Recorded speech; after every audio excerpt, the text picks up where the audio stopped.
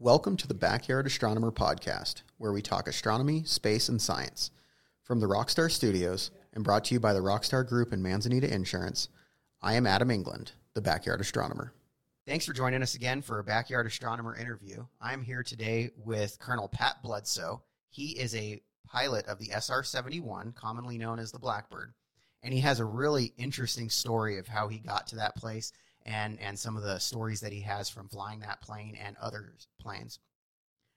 I've known Pat for eight or 10 years now through the Prescott Astronomy Club, and I first heard his presentation a few years ago, and I was super intrigued, and I really wanted to have just a real casual conversation about his life and how he got to that point. So, Pat, thanks for coming on the show. Well, thank you for inviting me. It's a pleasure to be here. We really appreciate you taking the time out of your day to come in and talk to us. Planes aren't necessarily what everybody thinks of when we talk astronomy and space. Oftentimes we're thinking space shuttles, but the SR-71 is essentially the highest that you can fly without being in a space shuttle and essentially wearing a space suit.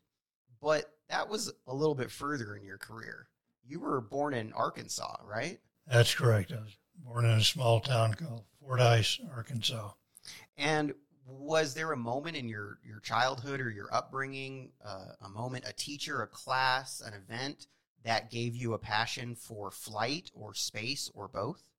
Well, I got a very early introduction to airplanes because my dad volunteered for the Air Force as soon as World War II started. Okay, so he was a pilot? And because of so many people were volunteering, it took several months before they actually called him up to active duty to start training as a pilot. Yes. Wow. So during the war, he flew primarily B-17s, but I suppose it was because he was a little bit older and was married with a child that they kept him in the U.S. as an instructor. So he kept volunteering for overseas, but finally got an assignment to check out on the B-29 and go to the Far East. But he was about halfway through training when they dropped the atom bomb, and it stopped all training, so he never he was made done it overseas. Yeah. So he did a lot of flying, but domestically mostly. Yeah. And so you grew up, did he continue flying planes as you were a child? Did he have a not. personal plane? No, Or? He got out of the Air Force at the end of the war, and we went back to my hometown. And he had several jobs before he bought his own SO gas station, and that was his primary business from then on. And you were born in 1939. Do you recall any of his flight training or any of the war? Is that an early memory for you? Yeah, I can remember, after he finished his training, he went through the aviation cadet program, and you were not allowed to have your family with you then, but as soon as he graduated and became a second lieutenant and a pilot, then the family got back together. My mom and I went out to join him, and we lived in 2 or 3 different bases out west during the war. Las Vegas Army Airfield, which is now called Nellis Air Force Base. Okay. And Hobbs, New Mexico. I remember that one. And also at the end of the war, we were at Laredo, Texas, which was the training base for the B-29. He was checking out in that. And then one of the things I remember about Laredo is when President Roosevelt died. They had a huge memorial service and a flyover that looked like several hundred airplanes. Wow. It may have been 40 or 50 coming back multiple times, but it was impressive to me as a 5-year-old. It was a crystallized moment in your memory. Yeah. Did your dad ever take you up? No. No? He was allowed to take my mother up and train her type airplanes, so she got a couple of rides in a T-6 trainer, I think. And when did you decide that was your path? Well, probably while I was in grade school, or certainly by the time I was in high school. And so you graduate high school, and then it was within the next 18, 20 months, you were joining up for the Air Force? Oh, actually, when I graduated from high school, I got a Navy ROTC scholarship and went to the University of New Mexico.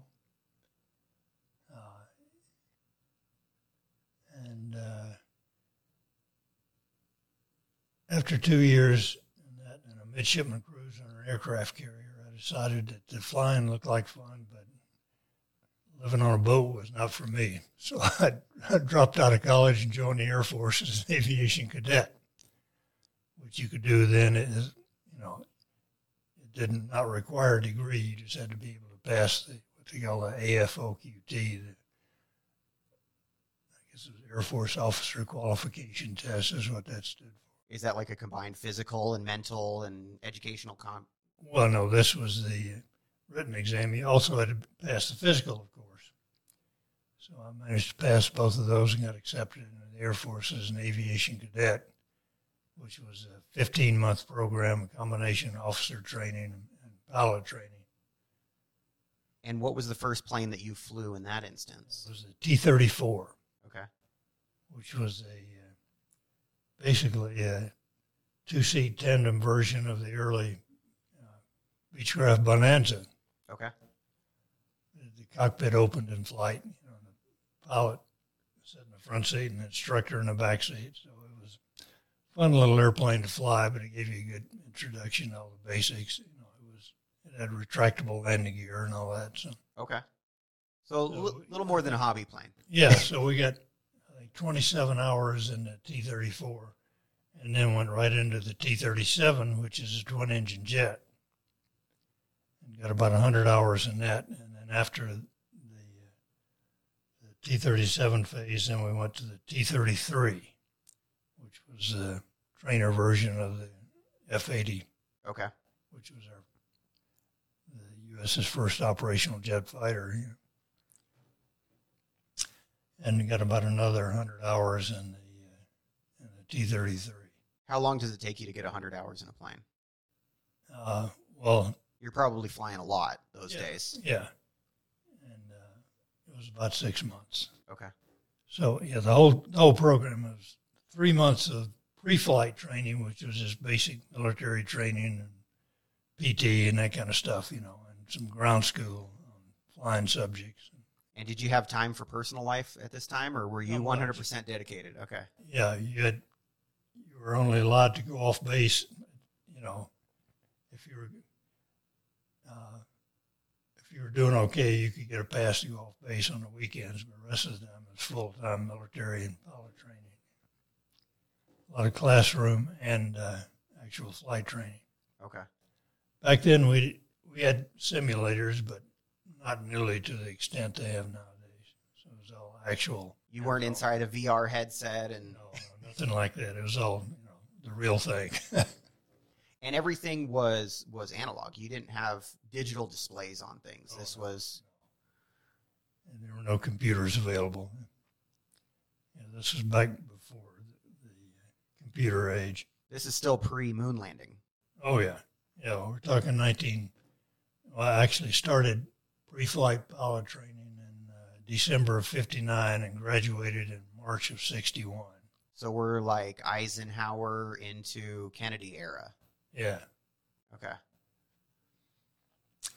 And it was very competitive because your assignment,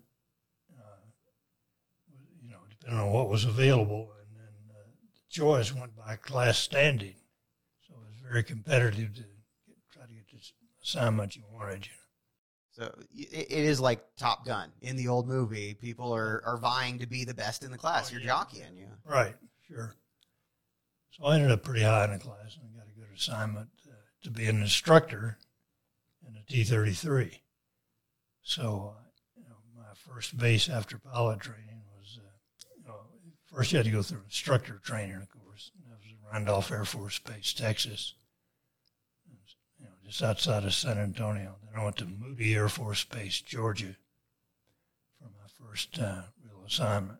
And this is still peacetime, right? This is pre. Well, except the correct involvement, official involvement. Very shortly after that, we got into the Cuban Missile Crisis. Okay. Yeah. But when I got to Moody Air Force Base, they were just in the process of transitioning from an interceptor training base to a pilot training base. So they didn't have any students ready for the T-33 yet. They were all still in the T-37 phase. I also should mention that about this time was when the Air Force did away with their contract primary training bases, which were run by civilians. Oh, interesting. And so it was all Air Force. So prior to that, it was civilian contractors like the plane companies? Yeah, so I went through primary pilot training in the T-34 and the T-37 at Bledsoe Air Base, Florida, which was one of the civilian contract bases. Interesting. And then shortly, about the time they phased out the aviation cadet program, they also closed down all the contract flying schools and became all Air Force. Okay. So the only contract part after that was the manufacture of the plane and the initial testing? Okay. Yeah.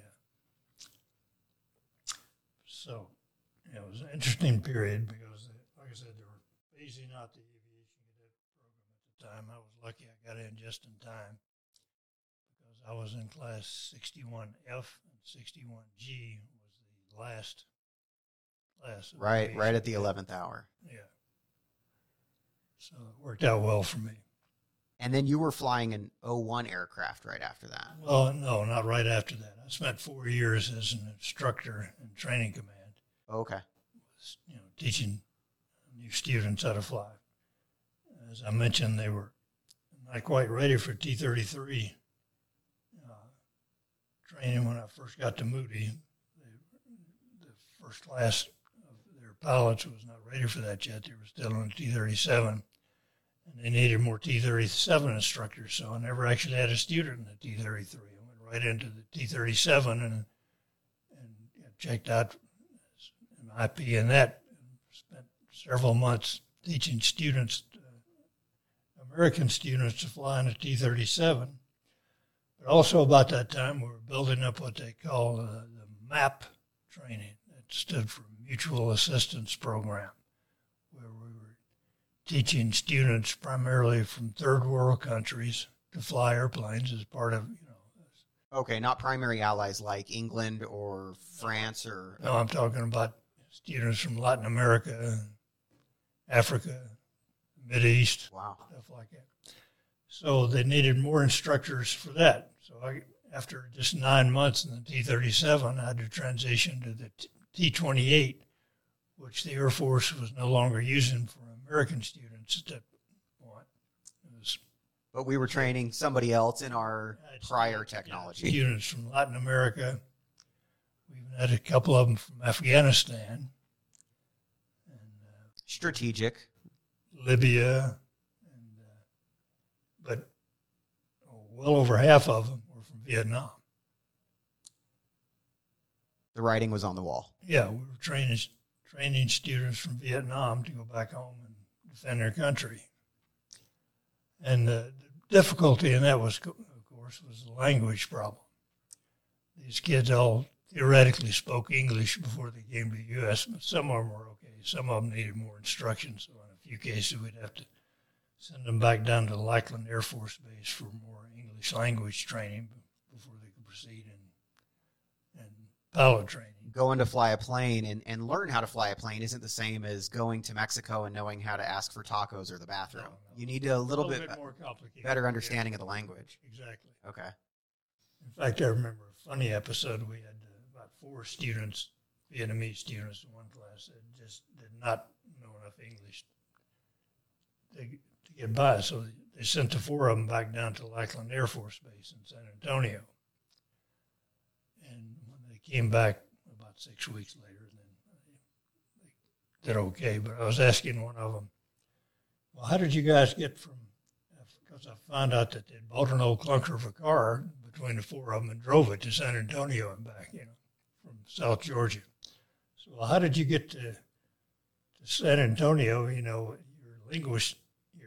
English language skills were pretty limited. And the kid told me, well, you only have to know 2 things. I said, yeah, what's that? Fill it up, hamburger. So just like going to Mexico, they knew how to get food and they knew how to get fuel to get to where they were going. Right. So we thought that was pretty right. But overall, the Vietnamese kids did very well. And now, did you go up in the planes with them? Oh, yeah. Yeah. We were flying. We were in instructing them in a T-28. Yeah. Whereas the average U.S. student took 10 or 12 hours before he was ready to solo. Well, most of the Vietnamese kids took about 20, mainly because of the language problem. But some of them, once they got comfortable with the language, they did just fine. Now, do you know were the planes that they were going to be flying converted into their language eventually, or were they flying American planes in English, so they were reading English control panels? And yes, yeah, right. Wow. Because most of the airplanes they were going to be flying when they went back home were American airplanes. Nobody was going through and switching out the dials. No. Okay. But like I said, most of these kids were better educated than the average Vietnamese of that age, and most of them did speak passable English. In a few cases, we had to send them back for a little extra English training. A little bit extra. Ready to go. Yeah. But they did very well. Now, did you ever stay in contact with any of those individuals? I did, yeah. In fact, a very interesting episode with one of them, a kid named Wen Ba Phuc. He was one of the better students, so they gave him a assignment to the Sky Raider, the A1, when he went back. And those kids, very few of them did that. Most of them started off as co-pilots, C-47 or something like that. But the very best got to go right into fighters, Wow. Fighter bombers. So, but they got their initial checkout on the airplane with the Navy down at Pensacola, and then they went back to Vietnam, and they got their training there with the American Air Commando Squadron, who was flying the same airplanes. But Wen had a very unfortunate incident on his very first training mission back in Vietnam with an American instructor. They got shot down. The American instructor was rescued, but Wen was captured by the Viet Cong. Oh, wow. Down in the southern part of South Vietnam. And almost exactly a year later, I arrived in Vietnam to be a forward air controller. And I was at, I had to do my in-processing there in Saigon at Tan Son Nhut Air Base. And they sent me down to Can Tho, which was down in the Delta 4 Corps headquarters, to get briefed by the Corps ALO, their liaison officer, and intelligence briefings and all that kind of stuff at the Corps headquarters building. And between briefings, I was standing outside on the veranda drinking a Coke, had a Coke machine out there. And as I was standing there drinking my Coke, the South Vietnamese Army Jeep drove up with a guy in uniform driving it. And somebody in black pajamas, like you see the pictures of the Viet Cong guerrillas, and barefoot. And they got out, and he wasn't under guard or anything. The two of them got out, and they started walking toward the building. And you're expecting if he's a Viet Cong guerrilla, he's going to be under guard. Yeah. And then I realized as they get closer that the guy in the black pajamas was Wen. And had he escaped? Or he had just escaped that morning. Wow. Talk about coincidences. You bought him a Coke, I'm sure. Of course. That's a joyful reunion. And did you know that he had been captured? Oh, yeah. Yeah, you were aware of his. Yeah, okay. I knew all about that. But he just escaped that morning. Wow. Wow, how fortunate. So then we were talking to each other, and then guys from inside came, hey, we got it, intelligence guys. Debrief him. Debrief him. Okay. Then they sent him on back to Saigon. But then I lost contact with him. But, and I could never figure out whether he escaped from Vietnam at the end of the war. But several years ago, I found out that he did, in fact, escape with his family. They made it to Thailand first and then ended up in France, but I have not been able to find an address or telephone number for him to touch. That's neat. Yeah. That's a really neat story, the way the universe brought you guys back together. Now, you mentioned you were a forward air controller. What does that entail? Okay, forward air controllers were guys who flew small airplanes. In my case, it was the O-1, which is a two-seater Cessna. And your job is to go out and find the enemy and then direct the fighter bombers to come in and attack them. So I got... You're a scout. Yeah. It got pretty exciting at times, That plane, a little two-seater Cessna type plane, doesn't have a lot of defense or offense. No, there was no armor plate, for example, to protect the pilot. All you had to do, only protection you had in that regard was to wear a flak vest. In my case, I got smart pretty soon and took out the foam rubber seat cushion and replaced that with another folded up flak vest. Double protection. Yeah. And as far as armament goes, we had our M16 and a .38 revolver, but there were also 4 2.75-inch rockets that had special warheads on them that produced a lot of smoke. That was for marking the targets. Okay. If you were lucky, you might actually hit something. But, they were designed for that. They were designed for you to put a mark on a target, and then you could direct the fighter bombers in, 50 meters north of my smoke. Okay. Yeah. So don't hit my smoke because I wasn't fully accurate. Well, yeah. Go just ahead of If that. you're lucky, you might hit, but Yeah. sheer luck if you did. And people were, of course, gunning for you Oh, yeah. because you're the one that was aiming for them. Right. And you did that for how long? I was there for 11 months altogether. Okay. I got a month off for good behavior. No, actually, I got a month off for flying more than 10 missions over North Vietnam. That was later when I moved up north to a different area. Very high risk missions. And okay. So you earned a month off and then you came back. Then I came back. Well, let me explain first that when I went to Vietnam, it was before the big buildup. And the Air Force was begging for volunteers. So the deal was if you volunteered and completed your tour successfully, you could get your choice of assignments when you got back. And I'd always wanted to fly fighters. So I volunteered. Didn't make my wife too happy. But Quid pro quo and okay. Yeah. So at some point you had enough personal leave that you were able to find a wife. Well, yeah. When I first went to Moody, mutual friends introduced me to my wife on a blind date. Okay. And we hit it off and fell in love and got married and stayed married for 59 years until she unfortunately died last year. But anyway, yeah. So at this point, you guys had been together for a couple years. Yeah. Did you have any kids yet? We had a little boy, a year and a half old. Okay. And so now your wife's not happy that you've decided you're going to go take this mission so that you can fly fighters. Yeah. Well, yeah, she, of course, she was not happy about it. But anyway, that's what I did. It worked out. A few close calls, but never got wounded or anything, so I was lucky. But we came back, and I did get a fighter assignment and went to basic interceptor training in the F-102. That took 6 months, but then I got an F-106 assignment from there.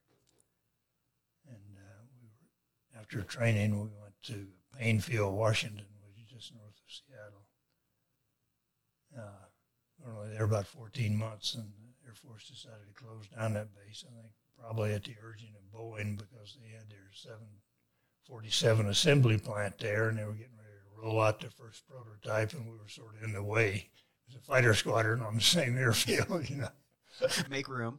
Yeah, so anyway, we went to Hamilton Air Force Base, California, which is really one of the nicest bases in the Air Force.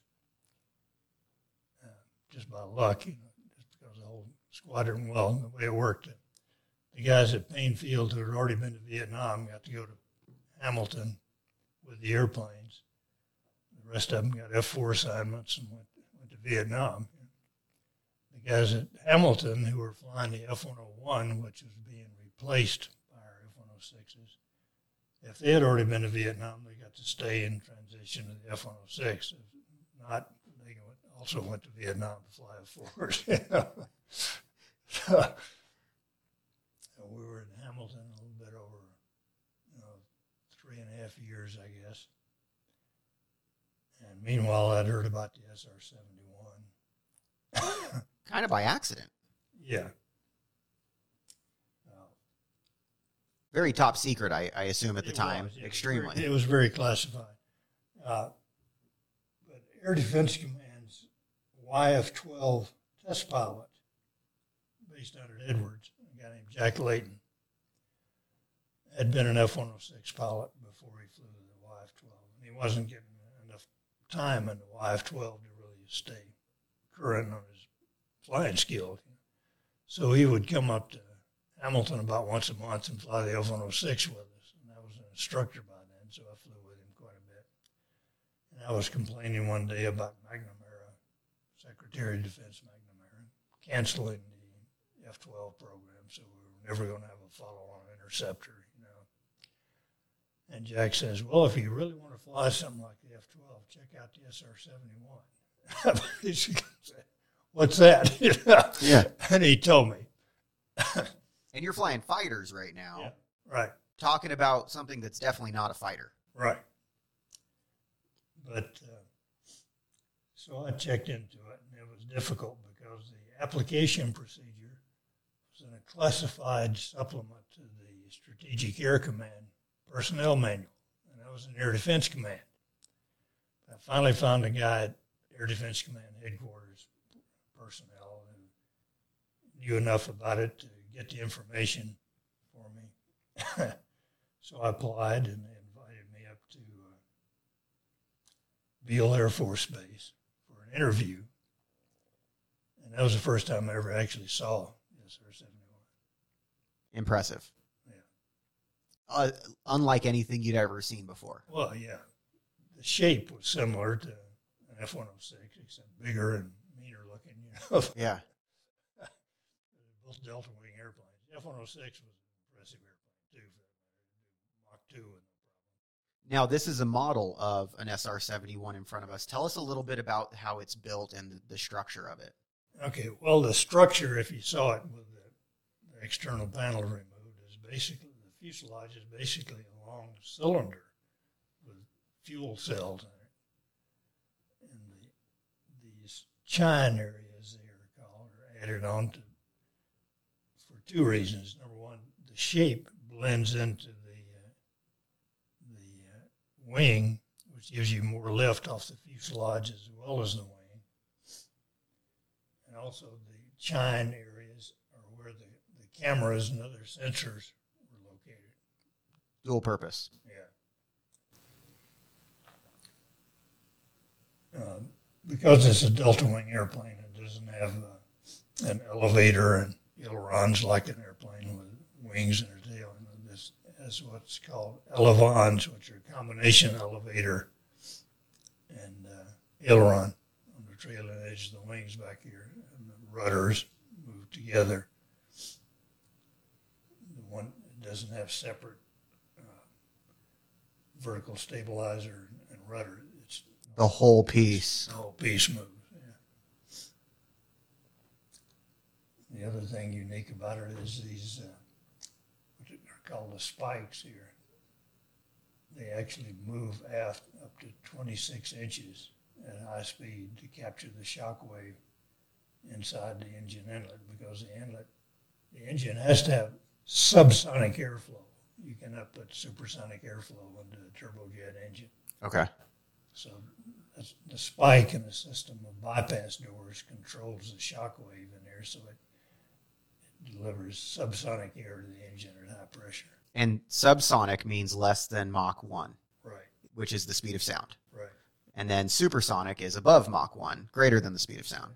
So when you break that point, then those points come into the engine. Well, not right away, but it's a complicated program. But at high speed, they start retracting aft, and that in combination with the bypass doors fixes the shock wave at a certain position in the engine inlet there, and then that delivers subsonic airflow to the engine itself. And that turns it into a special kind of engine, essentially. Yeah, but most supersonic airplanes have something similar, either a ramp or a spike or something that moves. But this one is unique in that once you pass about Mach 2, you're getting into strange territory. And unique things are happening in the air around you. yeah, and so the engine inlet combination was designed as a unit so that at high speed it basically turns into a turbo ramjet. And what is a ramjet? A ramjet is a type of engine that has no moving parts as such, except fuel pump and that sort of thing. But it doesn't have compressor blades or rotor. There's no spinning, moving parts, really. It depends on the compressed air and the high speed going into the front of the engine, and that combines with the fuel to create something similar to a rocket. And the compressed air, that just generates enough friction and heat and pressure that it can ignite, or the fuel's already ignited. Yeah.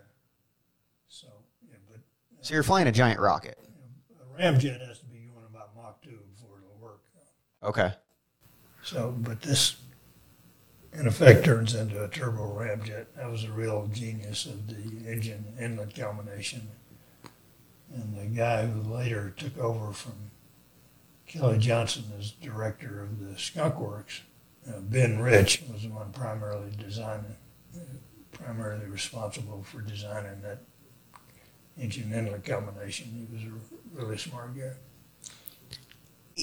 Are there any other planes that use this same type of technology where it's both in the same unit like that? There are some experimental types now that are talking about using that, and I'm not sure whether any of them are operational yet. Wow. But this was designed, remember, back in the late 50s. This isn't new technology. Using slide rules and genius.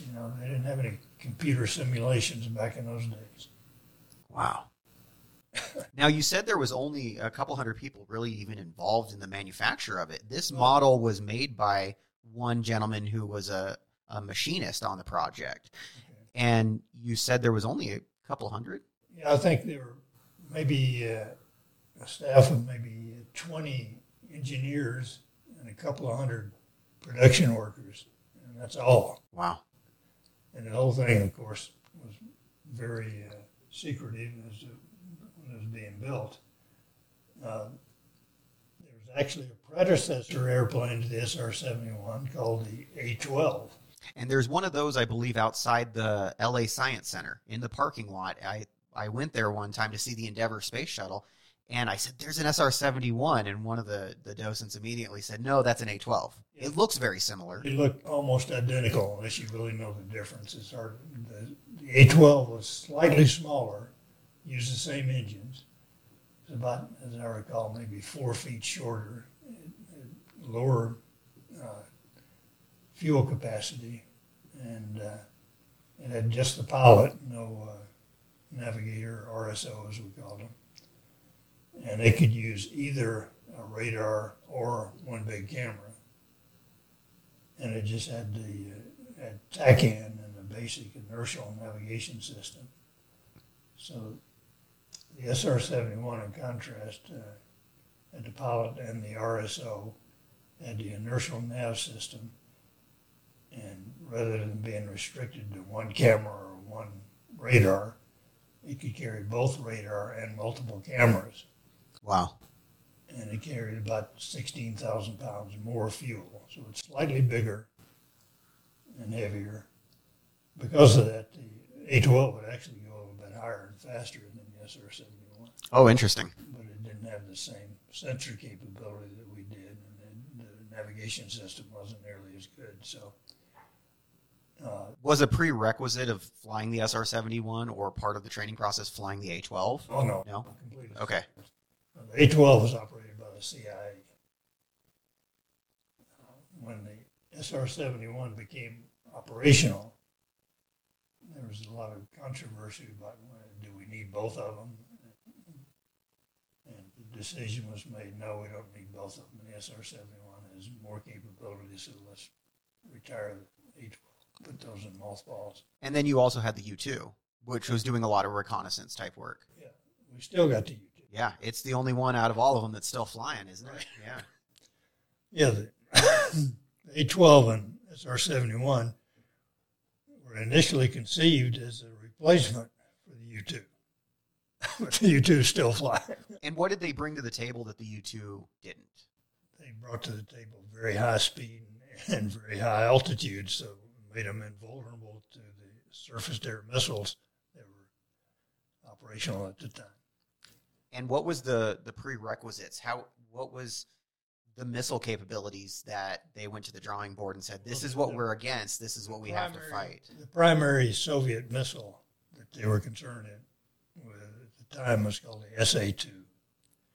And if you look at the capability of the SA-2 surface-to-air missile versus the SR-71, you'll see that the only way that they could have a realistic chance of hitting us is if they launched the missile before we came into radar range. They would just have to know where you were going to be. It's guesswork, and they never figured it. So an SR-71 was never hit by a missile. Wow. And how many were made, do you know? The SR-71? Yeah. 32, I believe. Okay.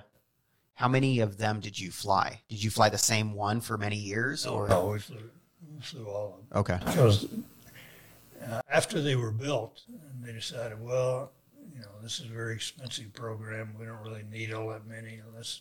So what they did was rotate the airplanes in and out of flyable storage, but kept all of them up to date with the latest modifications and everything. So at any one time, we'd have about a dozen airplanes operational.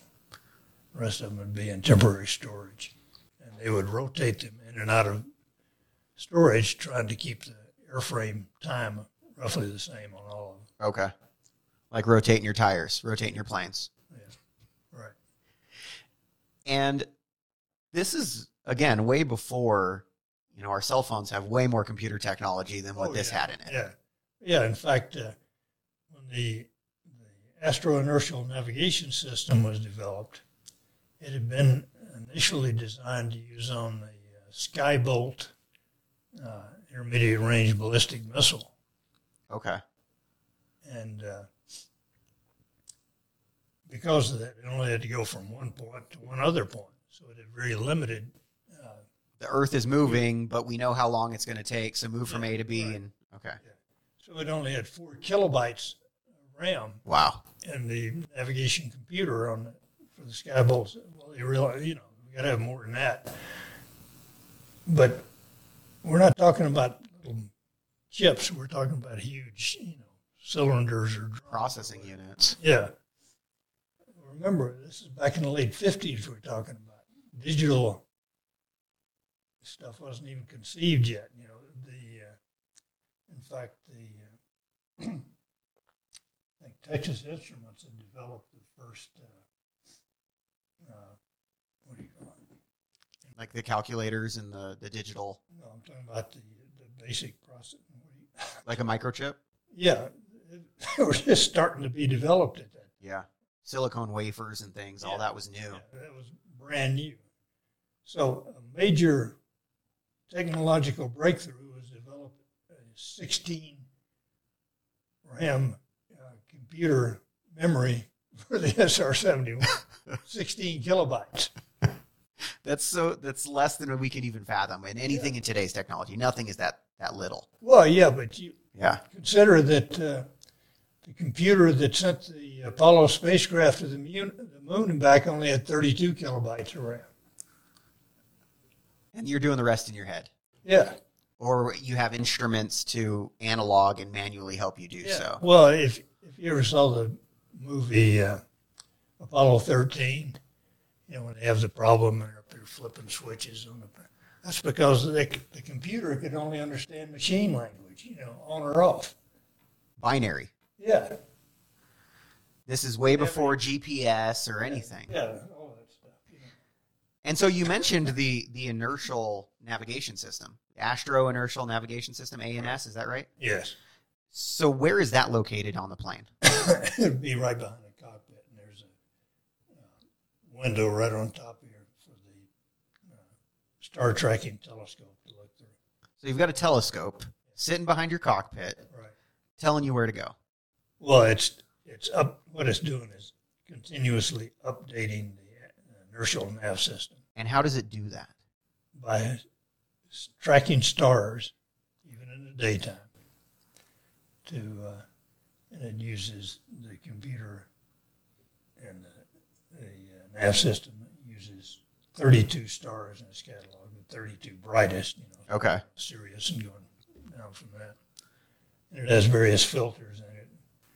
And, of course, it's programmed to ignore planets and the sun and artificial satellites and that kind of stuff. Which there weren't very many at the time. Not at the time, no. And so it picks out Sirius.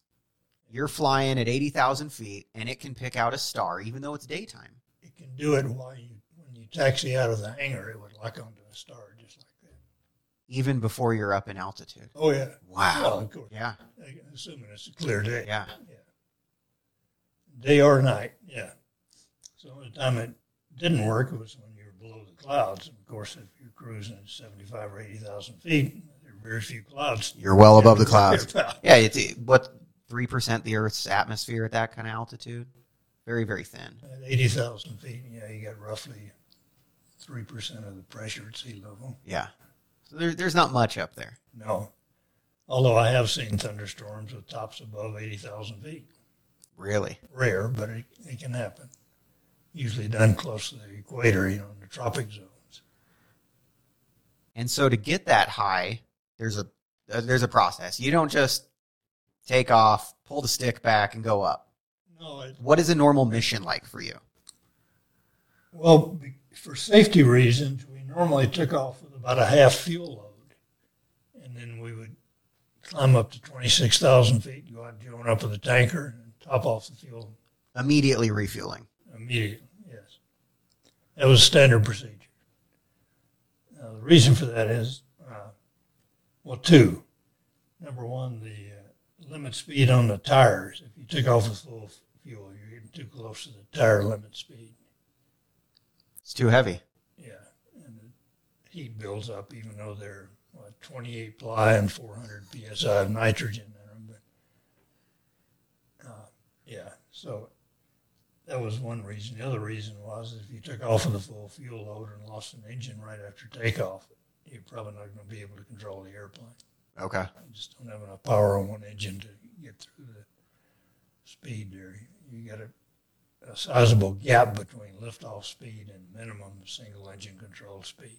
So mitigate those risks by taking off with half fuel. Right. And then you immediately refuel. Yep. But you want to gun it. This plane operates best going fast. You top off the fuel tanks, which means you got 80,000 pounds of fuel on board, which is roughly, let's see. So the empty weight of the airplane was about 60,000 pounds. That's no fuel on board. Very little bit depending on what kind of sensors you had on board and that sort of thing, but roughly 60,000 pounds. But it carried 80,000 pounds of fuel. More weight in fuel than the weight of the plane. Wow. Yes. So we planned most of our refueling so that we would get to the tanker or land with about 10,000 pounds of fuel remaining. So you got a gross weight of about 70,000 pounds.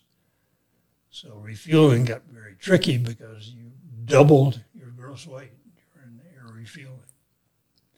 So by the time you got full of fuel, the tanker is going as fast as he can go, and you're going as slow as you can. You guys are both maxed out in opposite directions. Right. So very sensitive.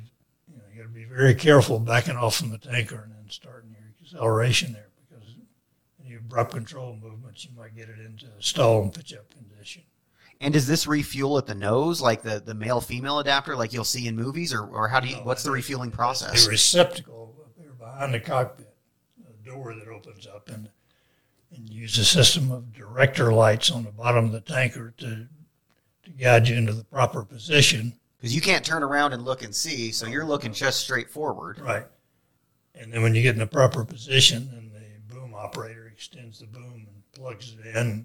And from then on, the director lights are automatic to keep you in the proper position for refueling. Wow. How long was that process? The average refueling, we allowed 20 minutes. You could usually do it a little bit faster than that. But the object was to leave the tanker at the end of the refueling track with full fuel. That's the way the missions were planned, so that you go from there to the. In other words, you didn't try to fill up fast and leave early. You wanted to go right to the end of the track and leave that with full fuel. Maximize your next jump, your next distance. Yeah. And then after you refuel, you go. Now you've been going as slow as you possibly could. So now your object is to go supersonic, and the airplane is very sluggish at max speed and at max weight and low speed. So you got to be very careful there, transitioning through if it was a hot day at altitude, we sometimes use a climb and descent where you light the afterburners, climb up to about 31,000 feet, and then do a zero-G maneuver over to go through the transonic region to get supersonic. Nose down. And then start your actual climb.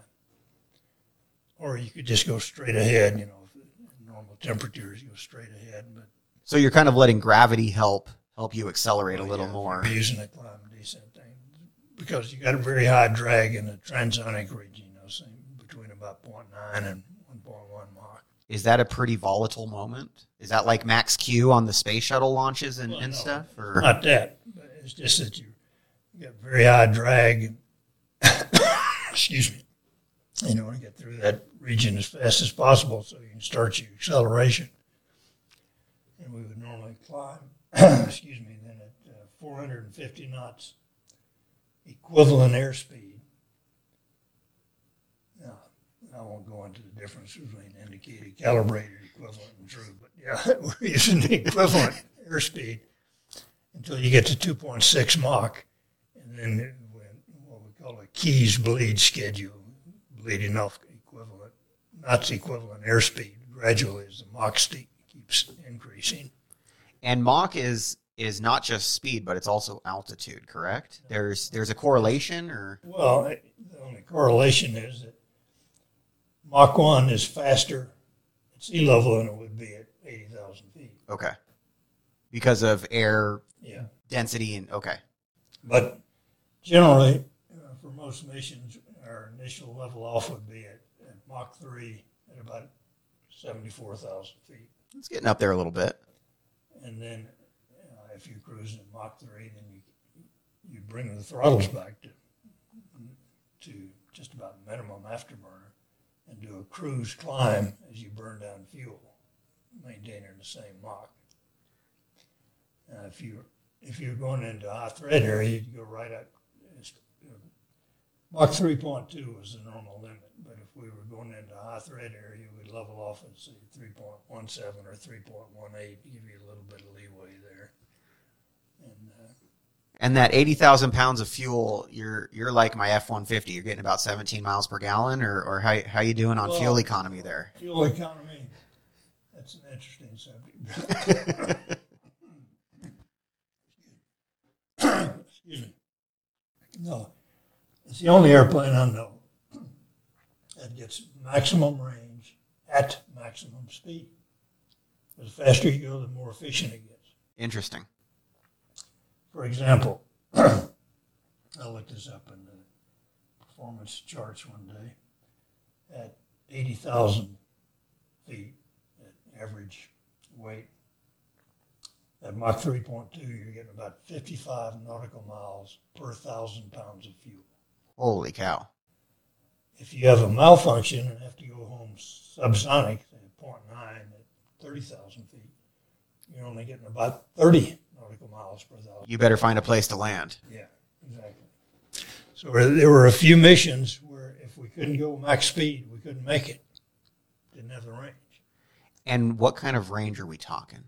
We're talking roughly 2,500 to 3,000 miles between refuelings.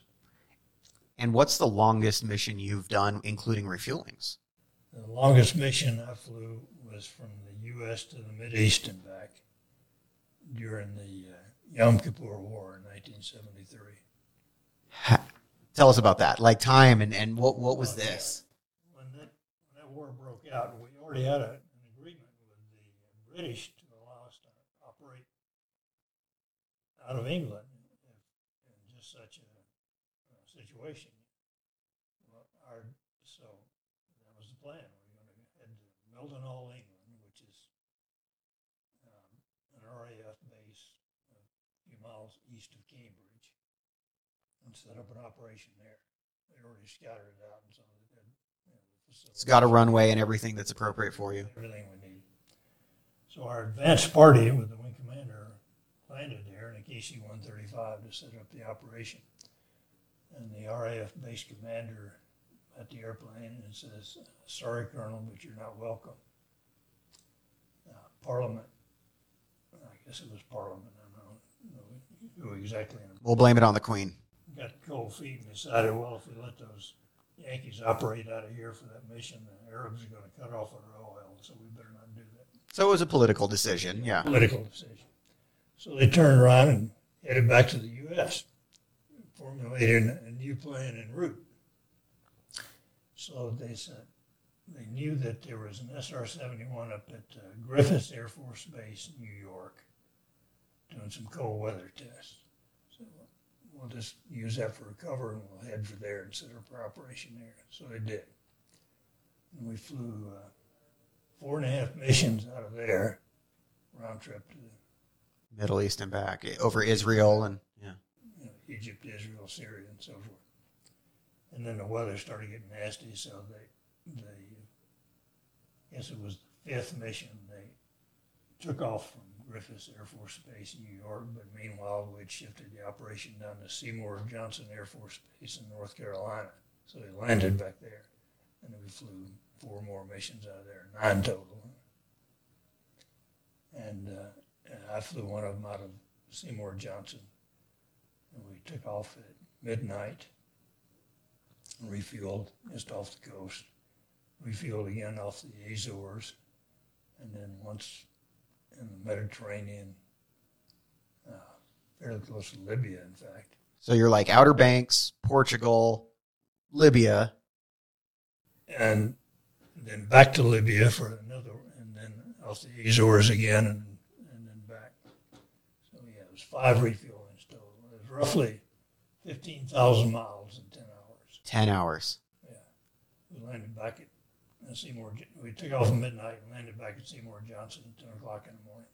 So your legs are asleep after that. You've been in the driver's seat for a little while. Yeah, well, that's I should mention there that the SR-71 is the only airplane I've ever flown that never gave the pilot an opportunity to sit back and relax. Active control the whole time. Yeah. And it took total concentration. You're either going supersonic or you're refueling, or going into refuel or accelerating back from the refuel. Now you're taking pictures when you get over, and you've got a few different cameras and sensors and systems. Several different cameras. Where are those at on the plane? There's one in the nose, and then the others, as I mentioned, are in the chine areas back here. The nose was completely interchangeable. You could have a radar or an optical bar camera. The whole nose would. So depending on the mission requirements, they would swap that out beforehand. The optical bar camera was an interesting camera. It had a rotating lens, and it would photograph horizon to horizon on every sweep. And you could photo map roughly 100,000 square miles in an hour with that camera. And pretty high resolution. But our primary point objective cameras were called the, what was it? Anyway, it was a camera that had a 48-inch focal length, and resolution specifications call for 6 inches from 80,000 feet. And if it was if everything was just right, good atmospheric conditions, a nice stable platform and so forth, you could do much better than that. I've seen pictures where you could pick out golf balls on a green from 80,000 feet. That's unbelievable. Yeah. And beating a dead horse, we're still talking pre-digital. This is film. This is film. This is actually film canisters. Yeah, okay, I remember the name of the camera. It's the technical objective camera. That was the primary point objective camera. Two of them, one on each side. And these are large film. This isn't like... This is 9-inch wide film and roughly a mile of film on each camera. Add that to the weight on top of the 60,000 of the plane, the 80,000 of the fuel. Well, no, that's included. Okay. 60,000 I was talking about. Yeah. A mile of film. So, and there at Kadena Air Base in Okinawa during the Vietnam War, we had a processing facility right there. So we could have hard copy prints en route back to the commanders in Vietnam within a few hours after we went over the target in North Vietnam. And are you controlling the cameras? Are they manually They could be controlled manually in an emergency. Normally, they were controlled by the master computer. They were all programmed in. You know, we're going to look at this and this and this because if the computer failed, the RSO could probably photograph the primary objectives, but it's too much to try to get the whole thing. And your RSO, is that reconnaissance systems officer? He's a combination navigator,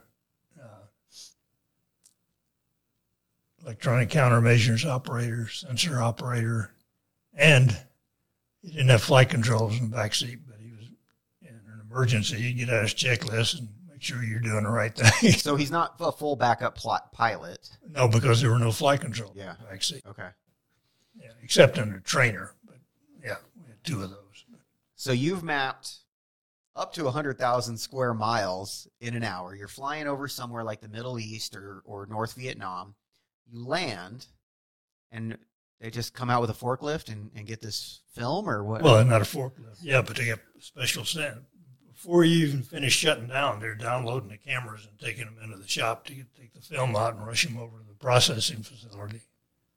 And get that data. Yeah, so whoever was doing the planning in Saigon, for example, would have the film showing what happened that day and to use in planning the missions for the next day. Do the people on the ground, do they know you've flown over? Are there sensors? Are they hearing a sonic boom? Yeah, okay. But the higher you are, of course, the more muted and muffled that is. Yeah. In fact, if it's a cloudy day, you probably won't even hear it. And they might have a radar or something that can ping that you were there, but they don't. Well, yeah, they could pick us up on radar. We had sensors in the cockpit show that we were being looked at by radar and other warnings. They show that they changed the mode of the radar, so they're trying to launch a missile, and you get another warning if they actually launched one. And have you ever had one launched at you? I think so, but we never saw it, so I can't confirm. You were moving pretty quick. We got all the signals saying, yeah, they're shooting at us. But now, so the odds of the plane getting hit, and we know it never did, but the odds were slim to none. Right. Other instances, if there was a failure, what was the escape procedure? Oh, what do you mean by escape? You mean how do you get out safely? How do you bail out of the airplane? Yeah. Well, a lot of people assumed it was some kind of a capsule, but it was not. It was just an ejection seat. We depended on our pressure suits to protect us in that case. And your suit is a pressure suit. It's just like an astronaut suit. It has its own life support systems. Oh, yeah. We wore those almost every flight. And so you would be able to feasibly eject at these high altitudes and survive. There never was an ejection, per se, at high altitude. Although on one of the early test flights with the Lockheed test crew, the airplane actually disintegrated at Mach 3.18.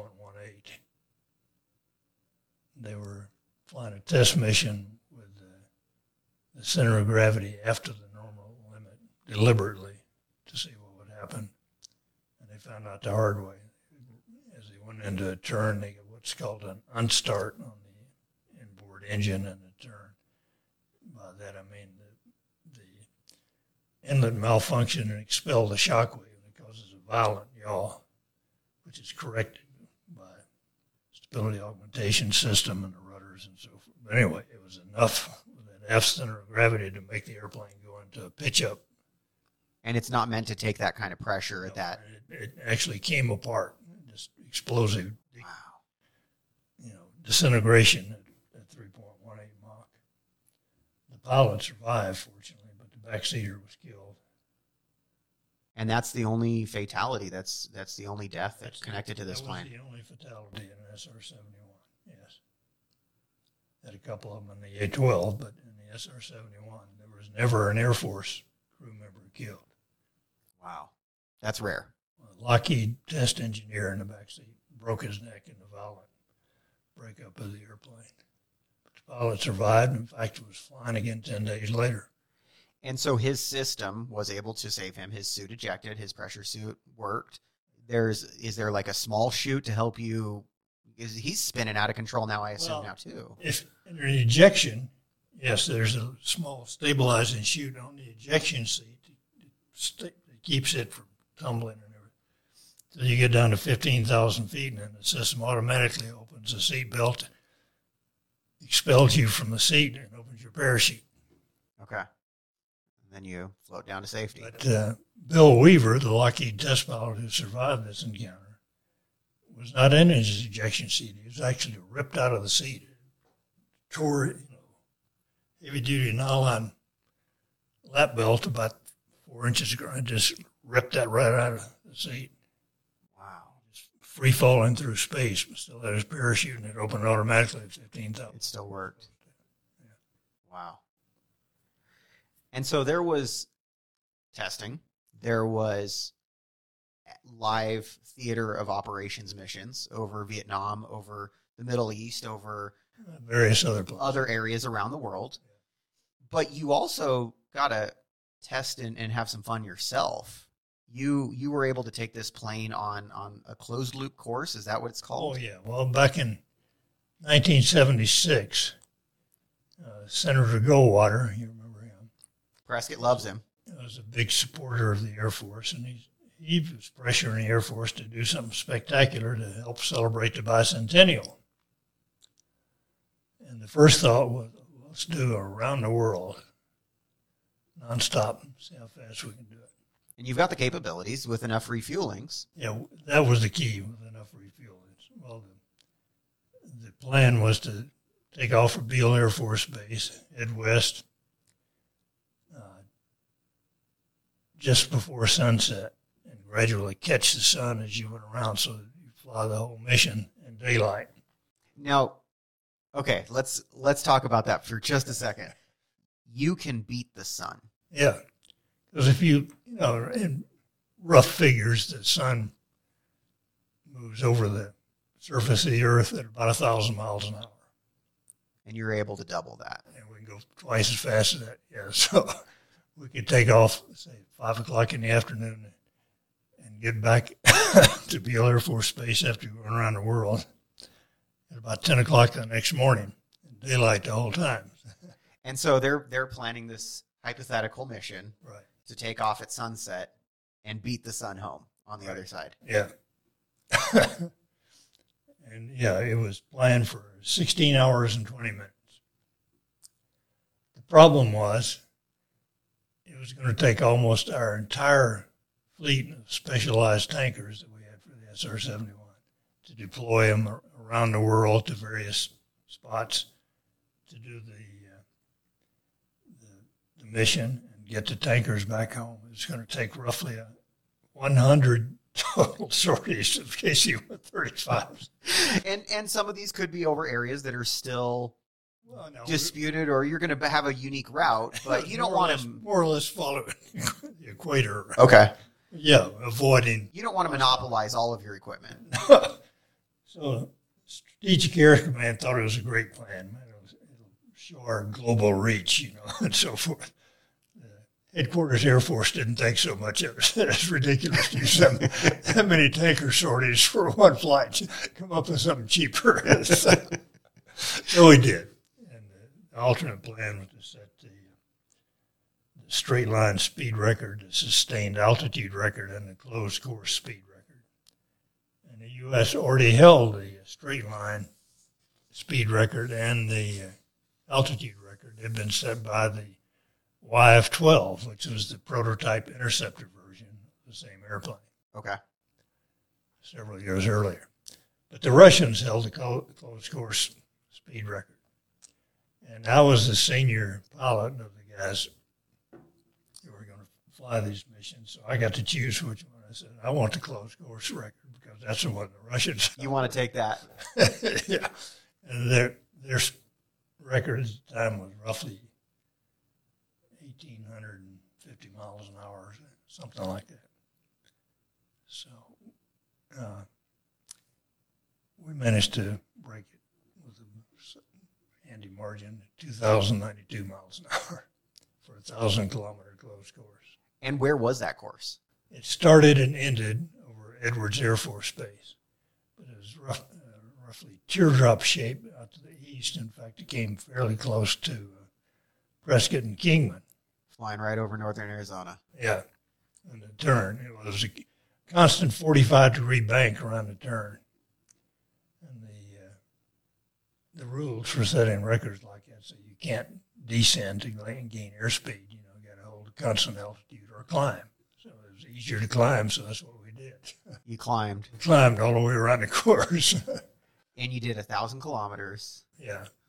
At a 2,092. An average speed of 2,092 miles an hour. Yeah. Wow. And the straight shot record is just a little bit more than that in Yeah, speed. It's I can't remember exactly what it is. You may have it on your... 2193? Yeah, okay, so about 100 miles an hour faster. The following day. Yeah. You guys made a week of it. The plan was to do it all the same day using the same airplane. But on we were doing the first one, the closed course record, and we had a problem with the right engine. The exhaust nozzle controller for the afterburner was not operating properly, and we kept having to back off on the speed as we went around because we figured it was due to heat buildup. We actually entered the course at 3.3 Mach, which is above the normal limit, but we were allowed to go to 3.3, if we had a good reason for it, like shooting missiles at you or something. not just breaking records. We started at 3.3, but we kept backing off on the speed, trying to keep that engine operating. And we were at 3.2 as we passed over Edwards, and at just that time, the afterburner blew out on the right engine. So we went back to Beale and landed and told them about the problem. And they decided, well, let's try it anyway, because we were at max speed for a little over 17 minutes. And the other guys, well, it won't take that long. Maybe it'll work okay. Well, they tried it, and it didn't. So they changed the engine that night and went back and did it again the next day. They still didn't get a different plane. They still used the same plane. They used that plane and another one. Wow. They decided to use two different airplanes, one for the speed record and one for the altitude record. And the altitude record, 85,068 feet.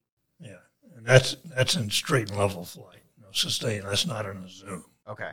So you've been that high. Oh, yeah. I've been a little bit higher, in fact.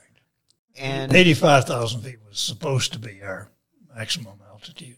It's for safety reasons. And you've teased the barrier.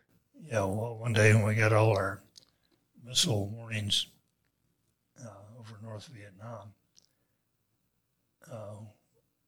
the procedure, if they launched a SAM, was just to accelerate and climb. We were already somewhere around 80,000 feet at about 3.18 Mach, I think. So when we got all the warning lights on, I just eased the throttles up to maximum afterburner and raised the nose a little bit.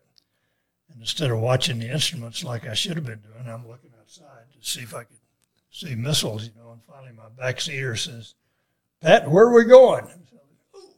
We were passing 87,000 feet at 3.37 Mach and still accelerating.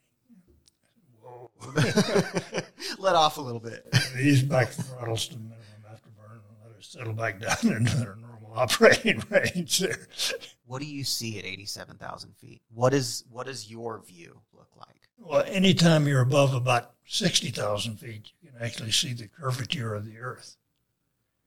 But the higher you go, the darker the sky gets. So you're looking at the blackness of space. Well, more or less, but you're looking, you're not looking directly up unless you're in a turn. You can look up, but yeah. And you can see the curve of the Earth around you. You can see the curvature of the Earth. So, what's the distance that you can see on the ground at that point? I would guess somewhere between 400 and 500 miles. Wow. Yeah. Is that a spiritual moment, to take all that in? I'm sure in the moment you're not thinking about that. Sort of. Yeah.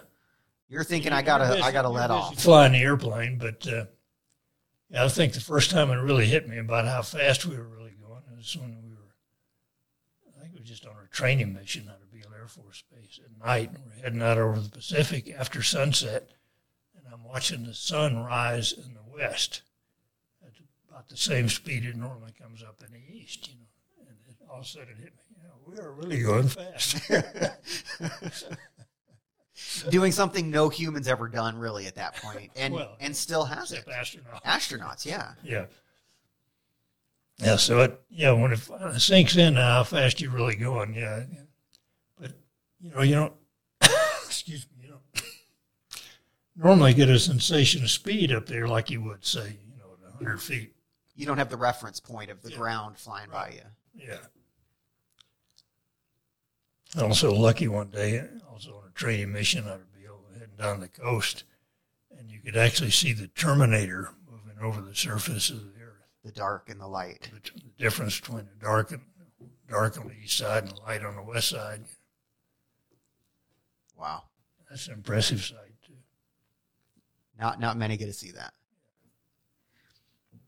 So you flew the SR-71 and a dozen other fighters and jets and planes leading up to this point. Where did it take you?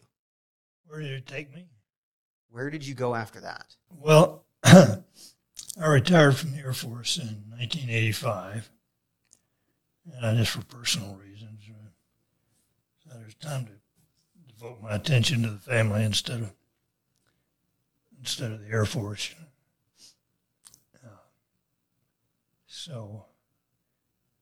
And I was lucky. I got a job as a pilot with a startup airline in Las Vegas called Sun World. They started up about the same time America West did, I think. And we were competing on a lot of the same routes. Unfortunately for us, America West had deeper pockets and they outlasted us. So Sun World went out of business in late 1988. And I was very lucky. I got hired by Alaska Airlines to be a pilot. And at the time, I was the oldest pilot they'd ever hired. The major airlines are just starting to hire older pilots at about that time. You've got a little bit of experience. You can bring something to the table. Yeah. So anyway, I was lucky. I got to spend a little over 10 years with Alaska Airlines and enjoyed that very much until I had to retire at age 60, which was the FAA rule at that time. And that's for commercial flight. Yeah. Do you still hold an active license? It's not active, but all I would need to do to get it active is to take a current physical and do what they call a BFR, a biennial flight review. Go out with an instructor and prove you can still fly. Show them you know what you're doing. Yeah. When was the last time that you flew? Probably about 5 years ago. Yeah. Just small planes around here? Yeah, right. Yeah. So, I would like to have my own airplane, but it's very expensive. That's costly. Yeah. That's costly. Yeah. And at age 83, I'm not sure it'd be a good idea anyway. This is all so interesting. It's amazing the technology of this plane, given the era where it came from. Right. And you had a true front row seat for operating it, but understanding where it came from and how it developed and where it went. Yeah, well, along that line, it's funny that back in those days, there was still serious attention to what they call need to know. Mm-hmm. If you didn't need to know something, even if you had the proper clearances, you didn't find out. You didn't. There were a lot of things about the SR71 I didn't find out until just a few years ago when it all became declassified. Okay. Now, when did the Air Force stop flying the plane? After you retired? Yeah, it was. They officially retired it the first time in 1990.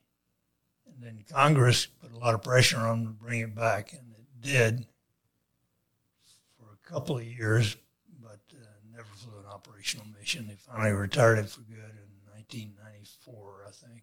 And then NASA continued operating one. NASA continued to operate a couple of them for various test programs until October 99 was the last actual flight of an SR-71. There's one down at the Pima Air and Space Museum in Tucson. Yeah. Is that one that you have operated? No, that one down there is kind of unique because it was kept at Palmdale at the Lockheed facility to use for test purposes for its whole career. It never actually flew an operational mission. Okay. Have you been able to visit other ones that you have actually piloted? Yeah. Where are some of those located at? Well, let's see. There's one sitting on a stand outside Beale. There's one at what used to be Castle Air Force Base down there at Merced. There's one at McMinnville, Oregon, at a museum up there. There's one in Kalamazoo, Michigan. They're scattered in various museums around the country. And I've flown almost all of them except that one at Tucson. In Tucson. Yeah. Wow. It was like I said, they rotated airplanes in and out of storage every year. So you got a good grasp on most of them. Almost all of them, yeah. And from when you first started flying the SR-71 till when they retired it, you said as they rotated them in and out, they would do any technological updates and things. Is it quite a bit different from what it originally was, or is it all mostly the same? There's one major improvement that was put on after I stopped flying the airplane called DAFIX, which stands for Digital Automatic Flight and Inlet Control System. Early on, when I was flying the airplane, what we called unstarts were fairly common, and they were really get your attention. And because it was just a hydroelectric mechanical system that controlled the inlets in the early days, but they put on this digital system which made much faster and more precise corrections to keep it operating properly. It almost did away with unstarts. Okay. So that's a nice update. Oh, yeah. Everybody appreciated that one. That was the only major update to the airframe engine that I know about. Yeah. Now, we talked about that they retired it, and they're still operating the U-2. Yeah. I have heard that there was talk of an SR-72 or some sort of predecessor, or I'm sorry, successor to it. And the Top Gun movie, the new one that just came out, it's reignited this conversation. Yeah, that's a little bit far-fetched. With far-fetched scenes of him going Mach 10. Well, I know the far-fetched part of it was he survived the thing coming apart at Mach 10. Even Tom Cruise can't survive that one. I don't think so.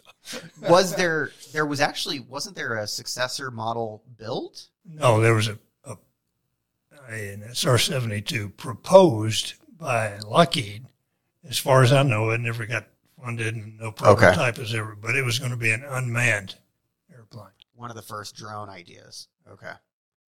Which we do a lot of that now. Yeah, but the propulsion system was just the next step of what was in the SR, except it was going to use two different engines. It was going to use one engine, to get it up to Mach 3 or 2.5 or whatever, and then a pure ramjet was going to take off after that. Okay. And then after that, you're going to the moon. Well, I think it was proposed for Mach 6, not Mach 10. But yeah, that's still pretty quick. What you got to realize is the faster you go, the hotter it gets. So you start running the limitations for materials and what can withstand that kind of heat. And the exterior of this plane, that's speed and friction. That's why the SR71 was primarily titanium, not aluminum. What temperature was it operating at? Your skin temperature. Skin temperature at 3.2 Mach could be anywhere from 600 to 1,000 degrees Fahrenheit, depending on what part of the airplane you're talking about. So you've got some very unique materials in the skins. Yeah. You've got very thick and special windows. Yeah. And your equipment in general just has to be able to survive not just the vibrations, the speed, the inertia, but also temperatures too. Yeah. Temperature was the main problem, in fact. That was always the main problem in getting the airplane to work. It required special fuel, special engine oil, special hydraulic fluid. And then keeping a human alive inside. Yeah. So even if we were to come up with successors to this plane that are unmanned, you most likely will continue to hold these records. Well, and the plane will hold these records for potentially forever for manned. Maybe. Yeah. Because anything else is often... Well, obviously the X-15 went a lot faster and higher. But it was a rocket. For turbojet airplanes, I don't think anything will ever beat the SR-71. Wow. That's pretty neat. Yeah. That's pretty neat. I appreciate you taking the time out of your day to come and talk to us. It was fun talking about it. I enjoy talking about the airplane. It was a highlight of my Air Force career, obviously. We've got a Wings Out West air show coming to Prescott. I don't think they're going to have an SR-71 this year, but it's always fun to see the planes flying. And as far as I know, there's no capability of putting an SR-71 back in the air now. Yeah, because when NASA finally retired the airplane, it was shortly after that scandal about somebody was supplying F-14 parts to Iran in spite of the embargo. Okay. So I guess it was the Secretary of Defense ordered all spares to be destroyed.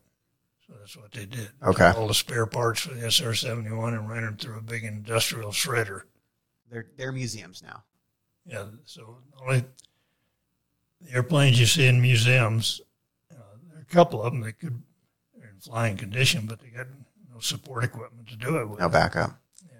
And even the refueling missions, all of that stuff is unique to this plane. Well, the thing that was unique about it was the KC-135s that we use. We're called KC-135Q models. And what was unique about them was they could isolate our special fuel. The KC-135 could operate on that fuel, but not for takeoff or landing, because the fuel had such a high flash point that it could not be ignited with normal jet engine igniter plugs. We had to use a chemical ignition system. Another really important safety feature. Yeah. So this chemical ignition system used a chemical called triethylborane, which ignites on contact with the air. Very dangerous stuff. So every time you went from off to idle or lit the afterburner, it fired a shot of that into the combustion chamber to light the fuel. That took care of business. Yeah. But for that reason, the KC-135s could cruise on JP-7, which was our fuel. But they didn't dare try to take off or land because we had an engine problem. There's no way to restart it on JP-7. Yeah. Wow. And it took off. You would start the engines before you even left the hangar. Oh, yeah. We'd start up. We would normally show up at the airplane about 45 minutes before takeoff time. By then, we were already in our pressure suits. You get in the airplane. And we had what we call a buddy crew, another pilot and RSO would go out and pre-flight the airplane before we got there, because you can't do that in a pressure suit. So we would just get in the cockpit, and you strapped in and go through all the checks in there and start up the engine and complete the pre-flight checklist. But your exterior checklist was already completed by your buddy crew. Right. Okay. Yeah, you can't do that when you're wearing a pressure suit. Like the Michelin Man. Yeah. So, yeah, the whole process was very involved and very technical. But we had it down to a science, and it worked very well by the time I got there. Amazing piece of equipment. Amazing time in our country and our world's history. And so neat that you got to be a part of it. Yeah, there was. Then, after I left Beale the first time, which was December of 78, and I went back in June of 82 to be the wing deputy commander for operations. So I didn't get to fly the SR71 then, but I was responsible for coordinating the worldwide operations of it and the U-2 and our supporting tankers. Oh, wow. And there was quite a bit of stuff still happening around the world at that time. Oh, yeah. This is pre-collapse of the Soviet Union. There's a lot. We had various detachments spread all around the world. So at any time of the day, you probably had a mission going somewhere. Yeah. So, in fact, we had U-2.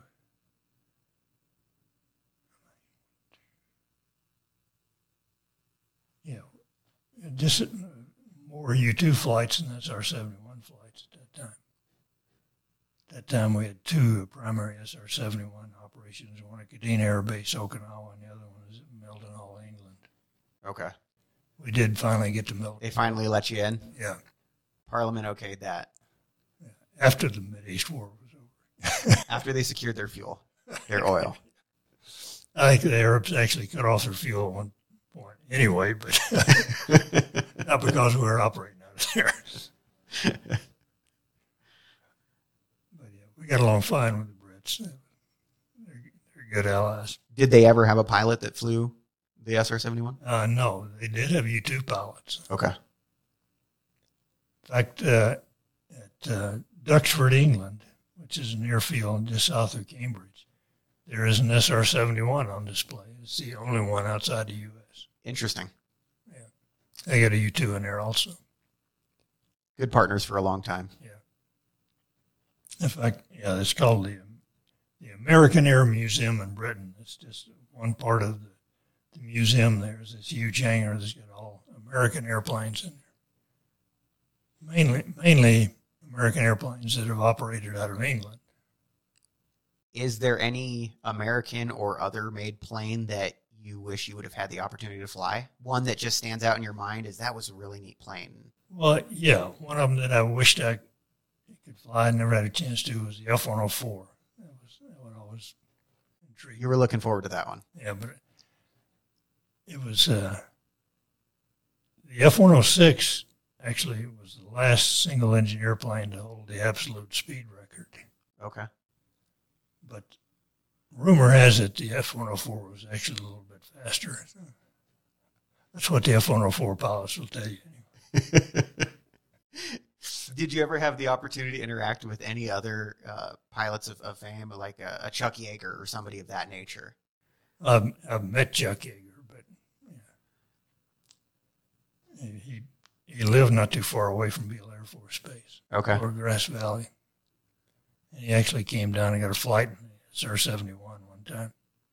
First time he'd ever been to Mach 3. From Mach 1 to Mach 3. Yeah, well, he'd flown Mach 2, I think, and F-104s or whatever. But yeah. Well, thank you so much for sharing your story with us. This has been amazing, and I really appreciate your time and taking the opportunity to do this with us. Well, I appreciate the opportunity to talk. Like I said, I like talking about the airplane. I'm still impressed with the genius of the people who designed and built it. They had to invent new manufacturing techniques. Nobody ever worked with titanium on that scale before. And now they can 3D print with it. I guess.